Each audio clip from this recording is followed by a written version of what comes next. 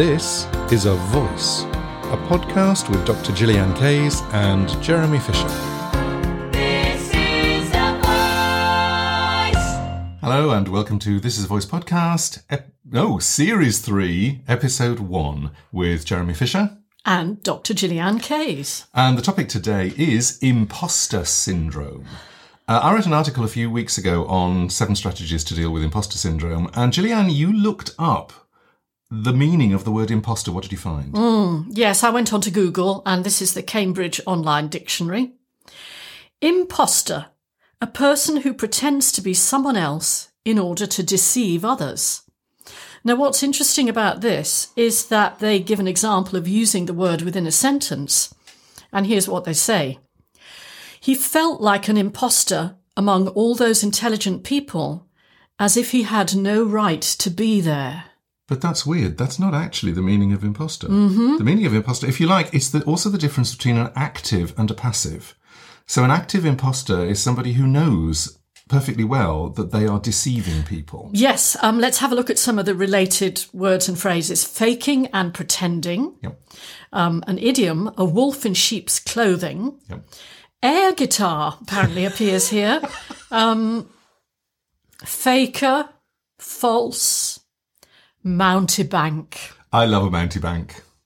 Isn't that interesting? But I mean, it isn't. In a way, we get that the meaning is intending to deceive, but imposter syndrome is not that. It's something that's very different. And one of the reasons why you wrote the blog in the first place is because we work with a lot of teachers nowadays, training teachers on professional development. And what we found is that they often, within the community setting, when we're all chatting, they talk about feeling like an imposter. It's one of the things that comes up the most in the courses for people when they come on the course in the first place and we ask them why they're there. And imposter syndrome seems to be a really big thing in the singing community, the teaching community, the voice community in general. So what we thought we'd do is we take the article that I wrote and expand on it a bit. And in fact, we have 7 imposter busters that you can do, actions that you can take. Imposter buster. Yes. Could we really could make a tongue twister out of that, couldn't we? Yeah. Do you know what I liked about this article? Because what I'd quite like to do is interview you about it and would kind of riff around it. Yep. Which is that you talk about the fundamental issue for people who have imposter syndrome is that they're not able to internalize their own success. They think it's something to do with luck and nothing to do with their abilities. And I think that is such a great point. And it's something that we come across all the time in our trainings. Very much. That people we work with actually don't realize the things that they're good at. Yeah.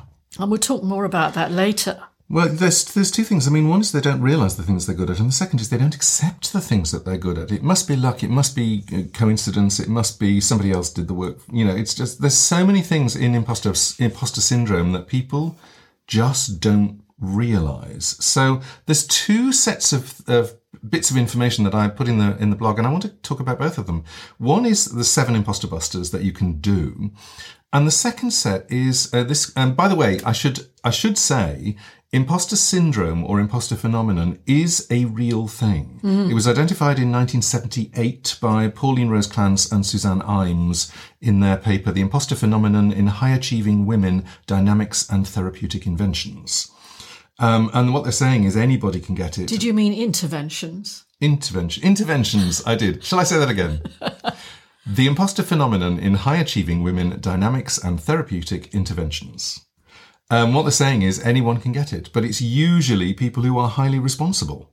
So ironically, it's the people who are least likely to intentionally defraud who get imposter syndrome. In other words, if you think that you're an imposter, it's likely that you're not. It's absolutely certain you won't be, because the real imposters never think about that. And don't care. So the other thing is Valerie Young, working with the information that Clance and Imes created, wrote a book called The Secret Thoughts of Successful Women. And she lists 5 different types of imposter that, and it was really fascinating reading this. I thought this was very interesting, and I recognise myself and you in them. Yes. I actually recognise bits of 3 of them in me. Okay, cool. Okay, reveal. We've both had imposter syndrome. Definitely. Really quite strongly. So this really resonated with us. So I'm going to go with the 5 types first. I really like these. Perfectionist. Sets extremely high expectations for themselves, and even if they meet 99% of the goals, they're going to feel like failures. Any small mistake will make them question their own competence. So accurate. It's so interesting when you set yourself such a high goal. And again, in a way, this is about responsibility because you want to do a good job. When you set yourself that high a goal, the 1% that you didn't quite hit becomes the most important thing you think about. That's the thing you focus on. I have to say that was one of the things that I had performance anxiety about in my years as a performing singer. The one thing I would focus on was the mistake that I'd made. And therefore the 99% of the really good stuff just didn't occur to you. And if you watch successful performers and their habits, they don't do that. It's not that they don't care about that one mistake, but they don't do that. No, that you actually acknowledge and accept what you did well first. And funnily enough, it's one of the things that we teach our teachers, which is when you are diagnosing somebody, when you have a student who walks in the room and you're hearing them for the first time, so often we go to, that's wrong and that's wrong and that's wrong and that's wrong and that's wrong and I need to sort out that because that just doesn't work. And you don't go, what's working? What's actually already working? What are they already doing that's good? Validate what's working. Yeah. Okay, now let's talk about the expert syndrome. The expert feels the need to know every piece of information before they start a project and constantly look for new certifications or trainings to improve their skills. They won't apply for a job if they don't meet all the criteria in the posting, and they might be hesitant to ask a question in class or speak up in a meeting at work because they're afraid of looking stupid if they don't already know the answer. Yeah, that's an interesting one because I recognise bits of myself in that. Yeah. You know, I am Mrs. Over-Prepare. Yeah. I do feel the need to get all the information there before I want to go on air, for instance.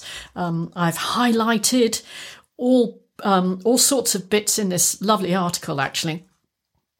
And it's very much before I write, I want to gather everything. And then sometimes I'll kind of keep it to myself, which drives the other half mad, by the way. Yeah.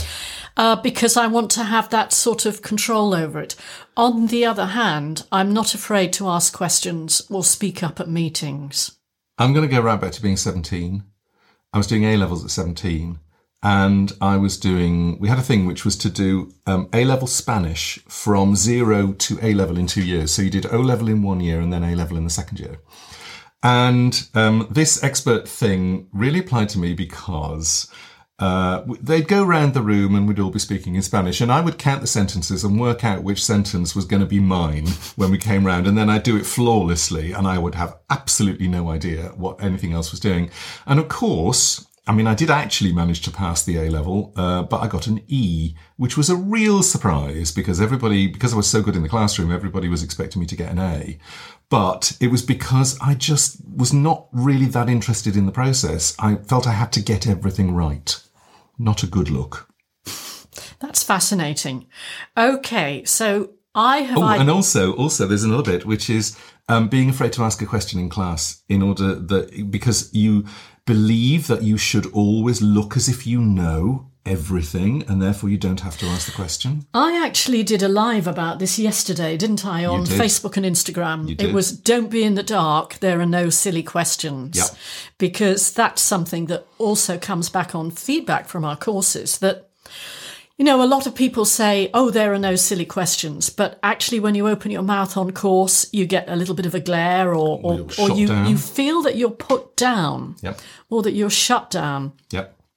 And actually, by asking questions, that's how we learn, isn't it? Well, it's not only how we learn, but actually as the teacher, when somebody asks a question of the teacher, it's how the teacher understands where you are and where you're coming from and can actually help more actively. And we do say at the very beginning of every course, there are no stupid questions, but there really aren't. And anybody who asks a question shows us what it is that they want to know. And I think it's brilliant. I know this is slightly off at a tangent, but one of the things that we've found working by Zoom, so working online with our trainings, is that people feel that little degree of safety in using the comment box to ask their questions. Yeah. As somehow it just buffers them a little bit. And it's really interesting what comes up, because nearly always when someone asks a question, and they might even preface it with, is this a stupid question, or I feel a bit silly asking this, they will not be the only person In the room wanting to ask the question. Absolutely. So therefore everybody learns from your questions. Absolutely. All right, now I'm going on to natural genius, because Jeremy, I have identified you as the natural genius syndrome. Yes. Come on, tell us about it. Absolutely right. Okay, I'm going to say what I wrote. When the natural genius has to struggle or work hard to accomplish something, he or she thinks this means they aren't good enough. They're used to skills coming easily, and when they have to put in effort, their brain tells them that's proof they're an imposter. Yeah, okay, I come under the natural genius category because I'm very, very good at concepts. If you give me the concept, I can then understand it, break it down, break it apart, show it back to you, teach you all about it. I'm very good on understanding the reason behind something. And the difficulty for me is because that is so easy for me. When I don't understand something, it's like, it's more than stubbing my toe. It's like I've run into a brick wall and I can't cope. Absolutely. Gillian has many, many, many examples of that. All right. Now, let's have a look at the soloist, because I've actually written down me here, which might surprise you. It doesn't surprise me at all. Oh, okay. Right, the soloist feels they have to accomplish tasks on their own, and if they need to ask for help, they think that means they're a failure or a fraud. Actually, that's true. I've already fessed up to that, haven't I? You have, Yeah. and it was very Yeah. interesting because we've written so much together. I mean, we work together, we're married, and we write a lot together, and the whole process of writing, we've been writing together now for almost 20 years. No, it is 20 years. Because we co-wrote Successful Singing Auditions in Yeah, it'll be 20 years next year. 2001. We're actually writing it in No, you're in right. 2001. We were. And it was published in 2002. So yeah, when we write together, it's taken a very long time. It's taken actually 20 years genuinely to get Gillian to release the grip on the manuscript or whatever part of it she's writing, because she will not let me see it until it's completely finished. It's got to be perfect before he looks at it. Correct. And I have to process all my thoughts. When we wrote, actually, I think it was a great learning exercise for us to do the collaborative process with the Singing Express series, Yeah. particularly with Anna Sanderson. And then when we wrote This Is a Voice, I think that was a really good collaborative writing project between us, wasn't it? It was one of those. Say yes. Yeah, it was. Absolutely it was, yeah. And it was one of those, This Is a Voice in particular, normally to write a book that complex would take you well over a year. And I think we had 5 months from start to finish. And it was a huge book to write, and with so many different topics, some of which had never been put together before. And so we split up some of the work, and then we co-wrote the rest of it. And because we were on such a horribly tight deadline, there was no opportunity to go, I'm just going to write this and let me finish it. Leave it with me for a month, and then I'll sort of let you see it. There was no opportunity for that. It was a great exercise, and actually it meant that each of us could draft something, then we'd get together, we'd look at it, Yep. we'd fine-tune it, Yep. and off we'd go. And can I say we will never do a deadline like that again? Thank you. Don't ask. Very proud of the book, though. Oh, yeah. Okay, number 5. The superhuman, supermen or superwomen? Yep, supermen or superwomen push themselves to work harder than those around them to prove they're not imposters. They feel the need to succeed in all aspects of life, at work, as parents, as partners, and may feel stressed when they are not accomplishing something. I wonder if I'm a bit that. I don't think so. I have flashes of it occasionally. There was one job that I did, and I was working 18 hours a day, genuinely working 18 hours a day, learning 800 different pieces, and just going absolutely full out with everything I'd got. And people still didn't like me at the end of it. And that was a real lesson, which is like, it does not matter how hard you work. If somebody doesn't like you, working harder is not going to make them like you. That was really fascinating. Big game changer for me. Well, look, let's... So I want to ask people, you can comment on it. Actually, if you have any questions about these things, please do send us a recorded message. Actually, if you go to speakpipe.com/vocal process, you can record a message for us. Comments and insights, we'd love to hear them. Oh, yes. If you recognise yourself in any of those 5, do let us know.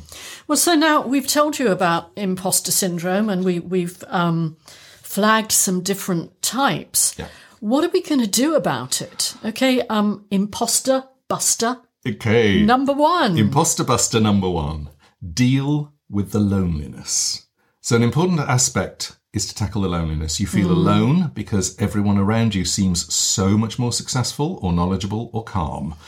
The antidote to this is a feeling of belonging, of seeing other people like you and that you are not alone. And this is something, again, that singing teachers talk about. Yeah. I mean, partly because of the way that we tend to teach. You know, we tend to teach one-to-one in a room. We're on our own. Or one to group. I mean, that's the very traditional way of doing it. Yeah. And I think as well, possibly our, let's say our college system, our sort of higher education system, has traditionally not been geared towards collaborative teaching. That's beginning to change now. People are looking at it and finding that collaborative teaching really raises the level for everybody. I mean, you were collaborative teaching before I even met you, 25 years ago. I loved doing joint workshops with people. Yeah. And isn't that interesting, given that I also have this soloist aspect? Yeah. Yeah. But that's a very strong part of you. And of course, I'm a collaborative pianist by training and inclination, so I always perform with other people. Maybe I naturally found out quite early on that by working with other people, it sort of ameliorated the imposter syndrome and the anxiety that comes from it. Do you know what? I think that's exactly what happened. Yeah. I think it's really important to find a group of people that you can be yourself with, or to find a group that you can join that encourages you, supports you, validates you, actually. So that you can experience that vulnerability and kind of get through it. I think it's important. You're not alone. No. I just want to say one thing, and this is a new thing for us this year. We've always liked creating communities, but when we started the accreditation program for our teachers this year, we set up a new online community called circle.so. Cannot recommend it highly enough. It's like Facebook, but it isn't owned by Facebook. And therefore none of your material is owned by Facebook either. It's, for people who know these platforms, it's a little bit like an interface between Facebook and Slack, so that you can have, you know, very clearly defined, they're called spaces, aren't they? Clearly defined threads, so you can have conversations within those threads. But you know, you can also respond to things on an intuitive level. You can upload videos, audio files. Everything. You can message people. It's really cool. And they're loving it, aren't they? They're absolutely loving it. It's worked far better than we expected it to. And actually the Circle community is really strong. It's been a real contribution to this idea of blended learning. Yeah. Okay. So that's Buster number 1, Yes. which is find your tribe. Find your tribe. Actually. Now, what about dealing with... Okay, Imposter Buster number 2. Okay, cool. Imposter Buster number 2, working with criticism. This is a really tricky one for anybody with imposter syndrome, because if you hear any type of criticism at all, you assume that it's a personal attack on you. And this is learning to value constructive criticism, and I'm going to separate constructive and destructive out. And by the way, talk about wolf in sheep's clothing. Some people give you destructive criticism, but they say it in such a nice tone of voice or with such lovely wording that you really feel devastated by it, but you're going, but they're being so kind. No, they're not. They're actually being destructive. So here's an interesting one. That's gaslighting. Yes, it is. So we're talking about constructive criticism. We are. Here. And constructive criticism is somebody who basically gives you a piece of advice that will help you grow, not cut you down. And there is, I think, a mistaken belief that if you want to help somebody, you have to cut them down in order to bring them down to earth, and then they can build up again. That's not constructive. Well, first of all, it's not constructive criticism anyway. But the second thing is, if you're dealing with somebody with imposter syndrome, it is absolutely the worst thing you can do to tell them they're really bad at something, because you will simply underline everything that they already believe and they'll be completely stuck. So bless you for that, but please don't do it. It's about recognizing the value of it, isn't it? That if somebody gives you feedback or points out an area where you could improve, I think what you've got to do is maybe recognize that initial emotional response, which might be a freeze, or you might be angry, or you might want to cry, and to recognize that and then stop and go, what is useful about what I've just been told? This is where the curiosity comes in again, isn't it? Be curious about what they've told you. How could it help you? I'd actually go further and go, is there any value in what I've just been told? Or is it just entirely destructive? I think what can happen, I mean, speaking for myself, that if you do suffer sometimes from imposter syndrome, what happens is, because you're so self-critical anyway, when someone else criticizes, it kind of builds into that. So you really need to, I mean, you've written here in the blog that I like, feel the emotions that it creates, but also recognize them as maybe being unnecessarily extreme in terms of a response. Yep. Can I just talk about that unnecessarily extreme thing? Guilty. What happens is that you can go completely apoplectic, completely volcano on something that somebody has said. And what you come to realize is that although the emotion is there, it's way out of proportion to what's just happened.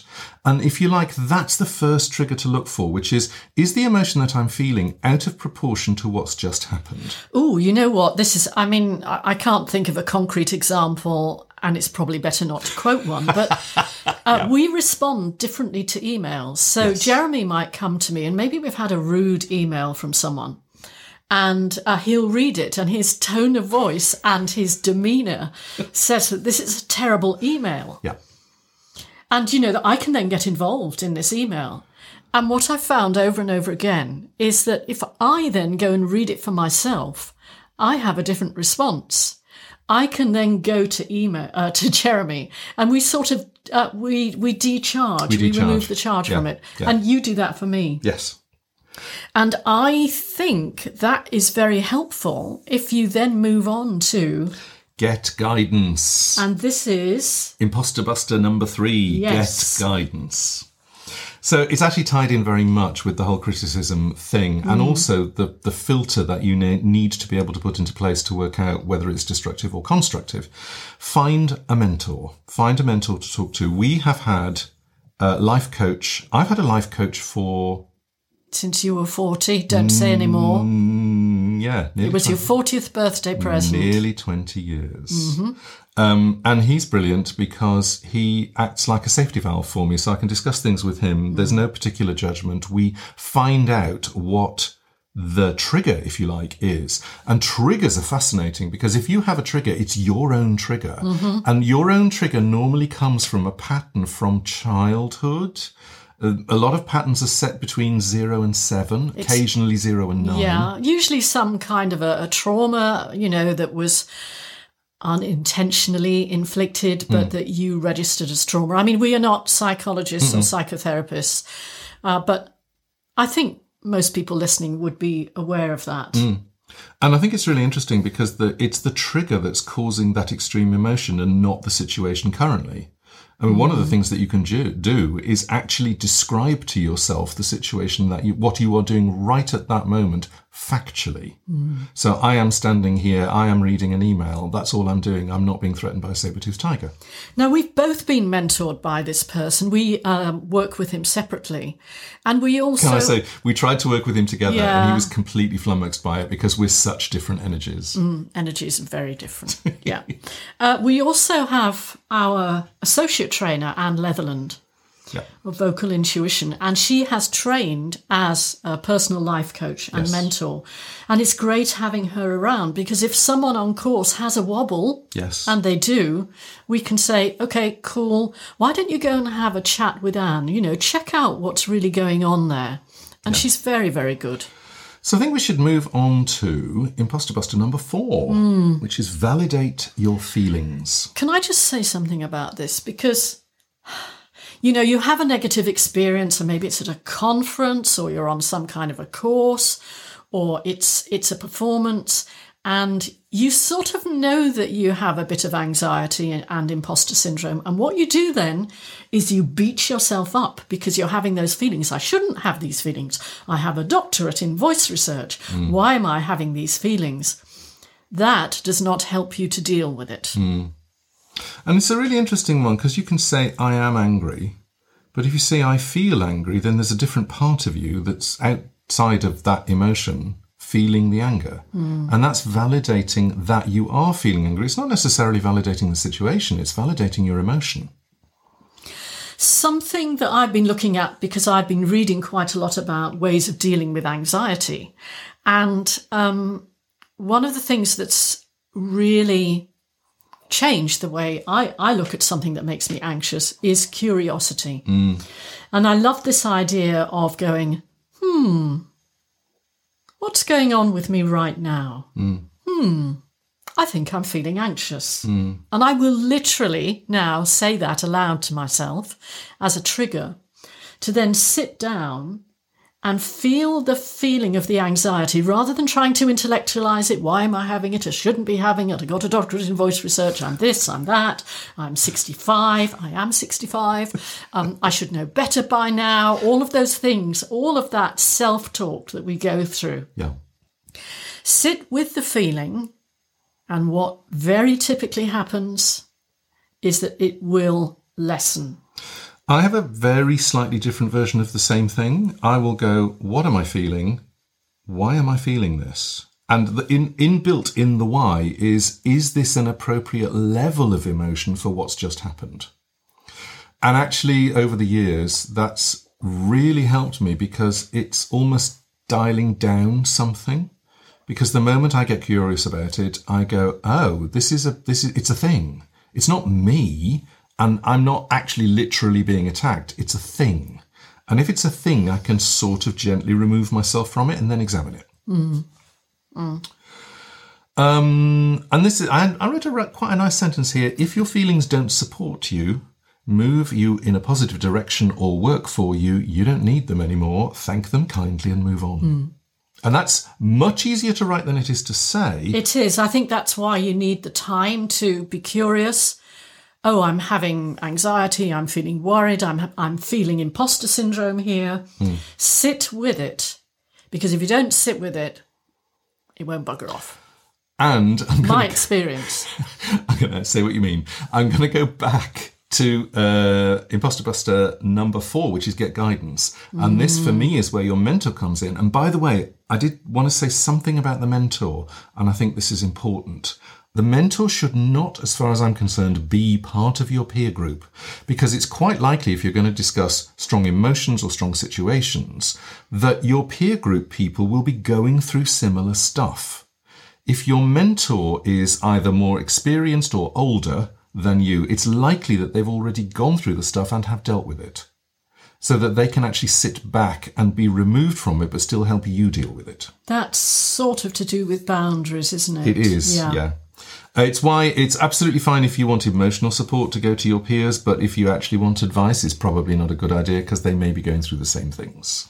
I can see that there's a real link between valuing constructive criticism, getting guidance in case it's not constructive, and then validating your feelings. Those three seem to be quite interlinked, don't they? They do. Okay, now here's a really positive thing that particularly those of us who work in teaching singing or voice, that we can do. Imposter Buster number 5, teach someone else. Take something that you do, talk it through to someone else. Talk to somebody about it, teach them how to do it. When you hear yourself describing what it is that you do or what you want them to do, you might be surprised how much you really know. And I'm actually going to add to this one because I think it's not just about teach someone else. I think it's about teach several other someone else's. Because the more you do it, the more you explain it in a different way to different people, because they're going to receive your information differently, the clearer you get on some of these ideas and some of these concepts and some of the techniques that you might do.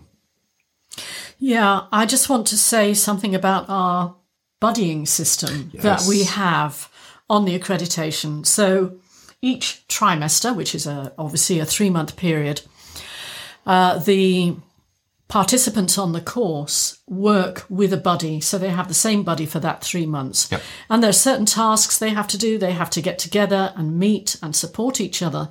And of course, what they do is they share their skills with each other. And it's kind of almost like speaking out loud what you already know. And then they report back on that. And as it happens, we use the Circle community for it. We do. And oh my God, the wisdom that's coming out of those budding sessions, even in our first trimester, it's just wonderful. And it's completely raising the game on the course, and I think. Of course, also, when you're doing that and you're actually discussing things we're doing it in a contained situation, and we usually give them specific topics to do, but they're free to discuss whatever they like. What seems to be happening is that they're actually validating each other.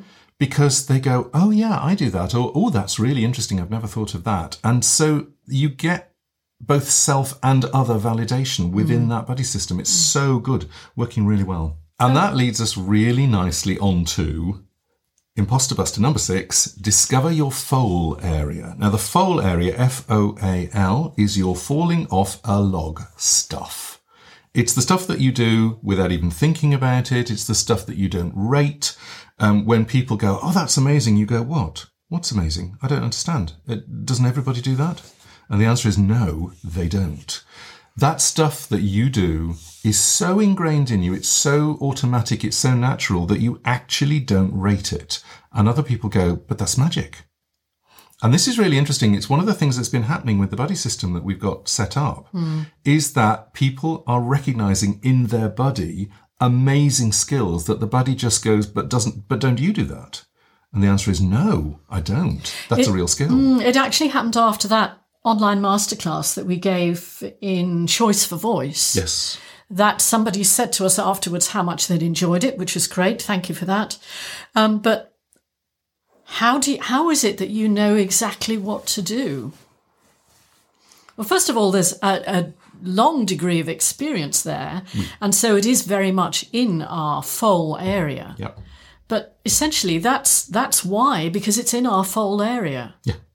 But people don't get to their foal area without either learning something or having loads and loads of experience, do they? I don't know. I mean, some people have... well, you're a genius. Well, this is I'm in the genius category. Okay. Some people have a natural aptitude for something, and it can be anything at all. I believe that everybody has a foal process, at least one. And it doesn't have to be, I'm a brilliant singer, or I compose music, or whatever it is. It can be as simple as, I can listen to a car engine and go, there's something wrong there, and I think it's here. Or somebody who sews beautifully, or somebody who is great at childcare. I mean, like, completely loves teenagers. To me, that's a complete falling off a log area. If you love teenagers, you're welcome to them. That sort of thing. So there's lots of different skills that fall into the foal area. I may have shared this before, but Jeremy is a magician with keys. Oh, unlocking doors and stuff, yeah. Well, I will fight with the key if I can't, the key doesn't work the first time, I'm struggling, I'm pushing it, I'm driving it. And Jeremy will come along and go, well, just wiggle this a little bit. Yeah. I tune into the keyhole. Maybe you were a burglar in an earlier life. I don't know. And he just seems to do that. There's a whole part of my life that you know nothing about. Absolutely. I want to say something again about working with teachers. I have found consistently that teachers do not recognise the skills that they have, the skills that they bring with them when they first come to a course.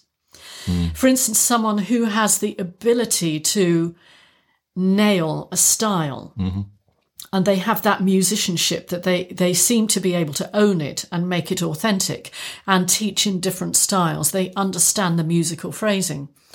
Or, somebody who is able to really hear different resonances in the voice. And for them, that's very, very obvious. Or someone who recognises the physicality of that singer and is able to do something with it. And often the teacher doesn't realise how good they are at that. Yep. I want to read a little bit of what I wrote in the article. If you're working or living in your foal area, you will be able to bring a deep, almost instinctive knowledge to the topic that from outside can look like magic.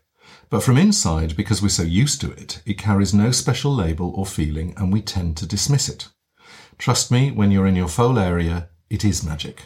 I think that's true. And thinking about career patterns, if you can recognise your foal area and build with it, then you're going to attract the people who want to work with you. Oh, yes.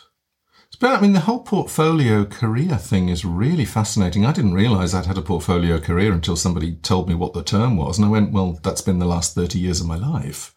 And it's about finding something that you enjoy doing or that you like doing or that you're good at or that, frankly, that people will employ you for because they can see that it's a foal area even if you can't, and just doing it and then finding something else. And I was looking for the thread that runs through my career.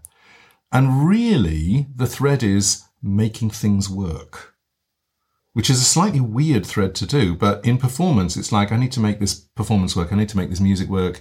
When I'm working with other people, I find out what they're doing. I need to map my stuff onto theirs. And then somehow we can just twist it to make it more them or more me or whatever. Or I need to do, actually, a very good example was the app that we did, the 1 Minute Voice Warm-Up.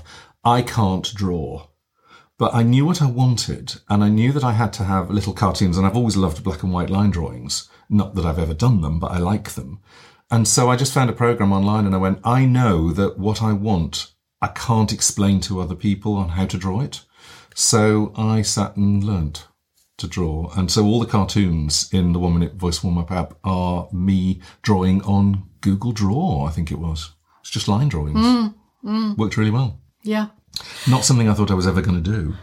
I'm just thinking about something that it took me a while to recognise, which is, it's just to do with the way I think. I enjoy structured thought. So I really like to see how things fit into different categories. And then it's my pleasure to see how those categories interlink. I like to see the connectedness between them. And I think that's one of the reasons, first of all, I think it's one of the reasons why I'm a very good voice trainer. I also think it's one of the reasons why I'm good as a trainer of trainers, because I can then explain that to other teachers. Yep. That's my thing. Yeah. Okay. This is the last Imposter Buster, number 7. Imposter Buster number 7. How good is good? Decide how good is good enough. And in a way, we're going to the perfectionist thing. This really tackles the perfectionist thing, but it's been a really fascinating journey for me. You want 100%. You want to give 100%. You always want to give 100% because you want to be effective. You want to have an effect on the world. You want to help your students. You want to support people. That's sort of your life goal, if you like. You want to be 100%. You want to be top of the class. You want to be best in the business. That is terrifyingly tiring day in, day out. Congratulations if you've got the stamina. How much could you change that percentage? Would 98% be good enough? And I think it is an absolutely fascinating question because boy, have I been there. And I have a sentence that I give to myself, which is really, really useful, which is today, 95% is good enough. I think this is an aspect of imposter syndrome that celebrities might suffer from. You suddenly become very, very famous or even a top level performer and everybody then expects you to be, what is it? You always say you're only as good as your last performance. Absolutely. And that's okay. Yep. Today, 95% is good enough. And all I'm really doing there is dialing down the expectation for myself. It's also sort of dealing with the perfectionist bit where you go, it's okay. And actually, there was another phrase that I didn't write in the article, but I do use it, which is, I can be crap for 10 minutes. That saved my sanity about 15 years ago. I can be crap for 10 minutes because actually it doesn't matter. What's so interesting, if I've got an hour, if I'm doing a presentation or a masterclass or a lesson or whatever, I can be crap for the first half of it, or the first quarter of it, or the first tenth of it, or the first 4 minutes of it. And it doesn't matter because I know that giving myself permission to be crap for that short amount of time means that I can sort of ease myself in and then I'll be great. It's something that we do if we're doing a public presentation. Yes. And we get nervous. I'll say, remember, we can be crap for 10 minutes. Yes. And actually, usually it's only about 5. Yeah. We're still crap. But because you have that permission, well, speak for yourself. And there's one other phrase that I put in the article, which is best I can do today. And that's really important because the best I can do today is I'm giving whatever I've got today. And if that means I'm really on form, I'm, got loads of energy, I'm really comfortable with where I am, what I'm doing, that's great. I can give that. That's the best I can do today. If I've had a really bad day, I've had no sleep, there's a chainsaw going on next door, it's just horrible. I've had some vile emails or whatever it is. It's still the best I can do today. And I think that's really interesting. It's like whatever energy I have, I'm going to do this. And that's the best I can do today. I will know more tomorrow. I might even do it better tomorrow. But today is the best I can do today. So we would love to know what your experience is of any of these 7 points. Yes. And if you feel like sharing that or asking questions about it, please go ahead. Now, there's a couple of things I want to mention. I want to read something out to you because this came up yesterday from one of our trainees, and I just want to read a single sentence out. She said, we'd just done a really powerful training on breathing, breath, pressure, pressure and flow.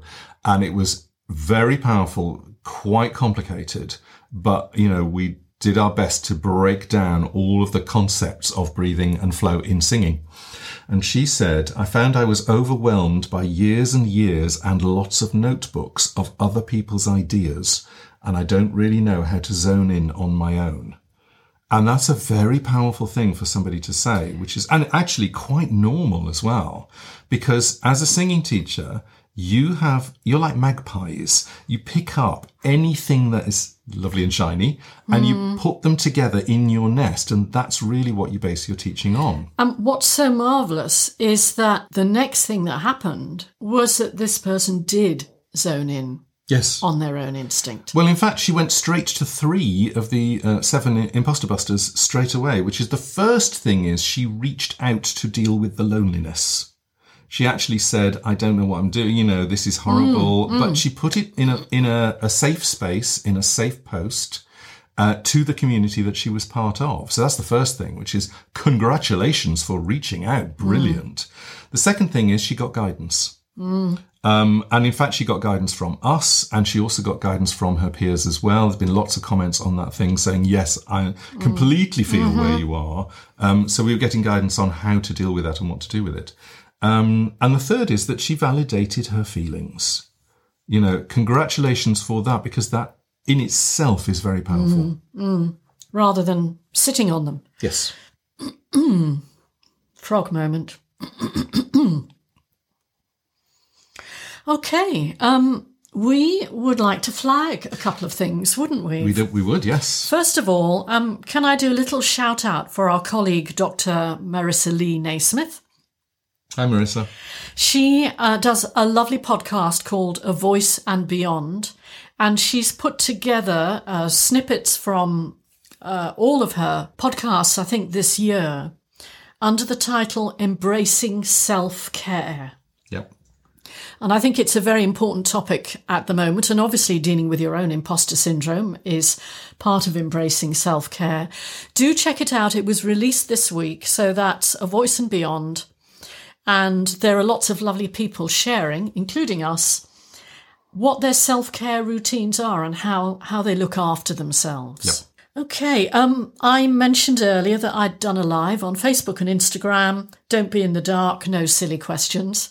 The joke is, if you look at this, I was in the dark. I have no camera sense because it was such a sunny day, and you will barely see me. But hey, it was good enough. I think that what I had to say was still heard and is important. But check that out because of the idea of feeling you can ask questions on a course. I think it's important. And congratulations from me for doing Best I Can Do Today. Absolutely. I love that. I left it as it was. And then I want to talk about some of our courses. Actually, some of these are quite a long way off. But what I want to say is we have a very nurturing approach in the way that we work with teachers. And we think that collegiality is incredibly important. And that's what we foster in our trainings. Yes. So if you want to do a training course that will take you into that community feel, you should look at our online singing teacher training courses. Yes. Now, we have just done a week one, so you've missed a week one until 2022. When's the date for the next week one? Online singing teacher training, week 1, January the 15th to 19th. And it's 2 hours a day in the mornings. And the idea of all of our online singing teacher training courses, that we have 3 weeks of them, is that we do 2 hours, normally between 10 and 12 UK time. And then in the afternoon, you are free to do whatever it is that you do in your life. And what people will often do is take a technique that they've learned that morning and try it out immediately with their students. And then we get feedback the following day, which is brilliant. Now, we've got a week 2 coming up in October, haven't we? Now, you can join week 2 if you did OSTT 1 Already? previously, or if you qualify for it from other courses that you've done with us. Check that out. Go onto the website, and if you're not sure, just email us. So the first run of OSTT2 is October 23rd to 27th. So if you're eligible for that, please join us. And the second one is February 12th to 16th, 2022. Yep. What we often find is that people who do OSTT1 want to go straight on to OSTT2 Yep. because then they're within that community. As it happens, there is an OSTT3, isn't there? Online Singing Teacher Training 3. But excuse me, OSTT3 is by invitation only. It is, yes. OSTT3 is actually, you have to have done weeks 1 and 2 to even be invited on OSTT3, but 3 is the stepping stone to the accreditation program, and that's also by invitation only. So we don't allow anybody on our accreditation program that we've not worked with quite extensively. And who we don't think will benefit from it. Yeah. There would be no point in having people on the course that we don't think would manage it. Right. Now, with I'm us... going to do those dates again. Okay. Because that's quite complicated. So we've already done week 1. We did that a couple of weeks ago. The next week 2 is October 23rd to 27th. If you want to do weeks 1 and 2 together, it's January the 15th to 19th, 2022, and February the 12th to 16th, 2022. Okay, so we have waved this tidbit in front of you, and some of you are going, yeah, but that's ages away. I don't want to wait that long. Yeah. So what we suggest, if you'd like to see how we work, how we handle questions, how we work with our community before then, get yourself into the Learning Lounge. And the 2 things I would recommend for that would be to watch 2 videos of 5-hour courses, live courses in person with people in the room. Yeah. So these were recorded before the pandemic. One is Best Practice Update, and the other is Mastering Musical Theatre. Now, what's cool about these, if you're immediately thinking, oh my God, 5 hours of video, it's not like that. It's all chunked up, isn't it, Chunked up into Jeremy? 5-minute sections. Any as between, I think it's 3 and 20 minutes. I think the longest section is 20 minutes. And we left it at 20 minutes because that was a masterclass section. But everything is not just chunked up, but it's also labelled with what's in it. So if you want to jump straight into what are the style features that you use in the song from Waitress? I didn't plan it. You can go straight to that section. To find the Vocal Process Learning Lounge, you can type into Google Vocal Process Learning Lounge and the link will come up. I'm going to read this link out because it's quite long, but we will put it in the show notes. vocal-process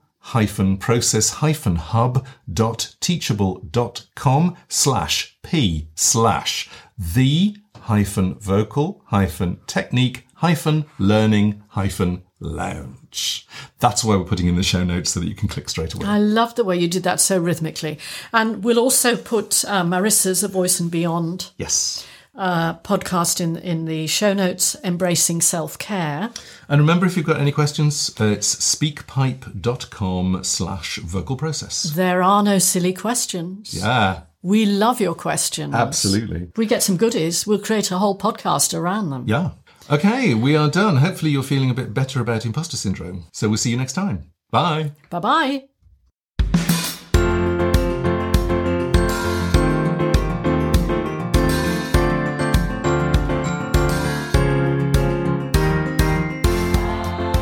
This is A Voice, a podcast with Dr. Gillian Kayes and Jeremy Fisher.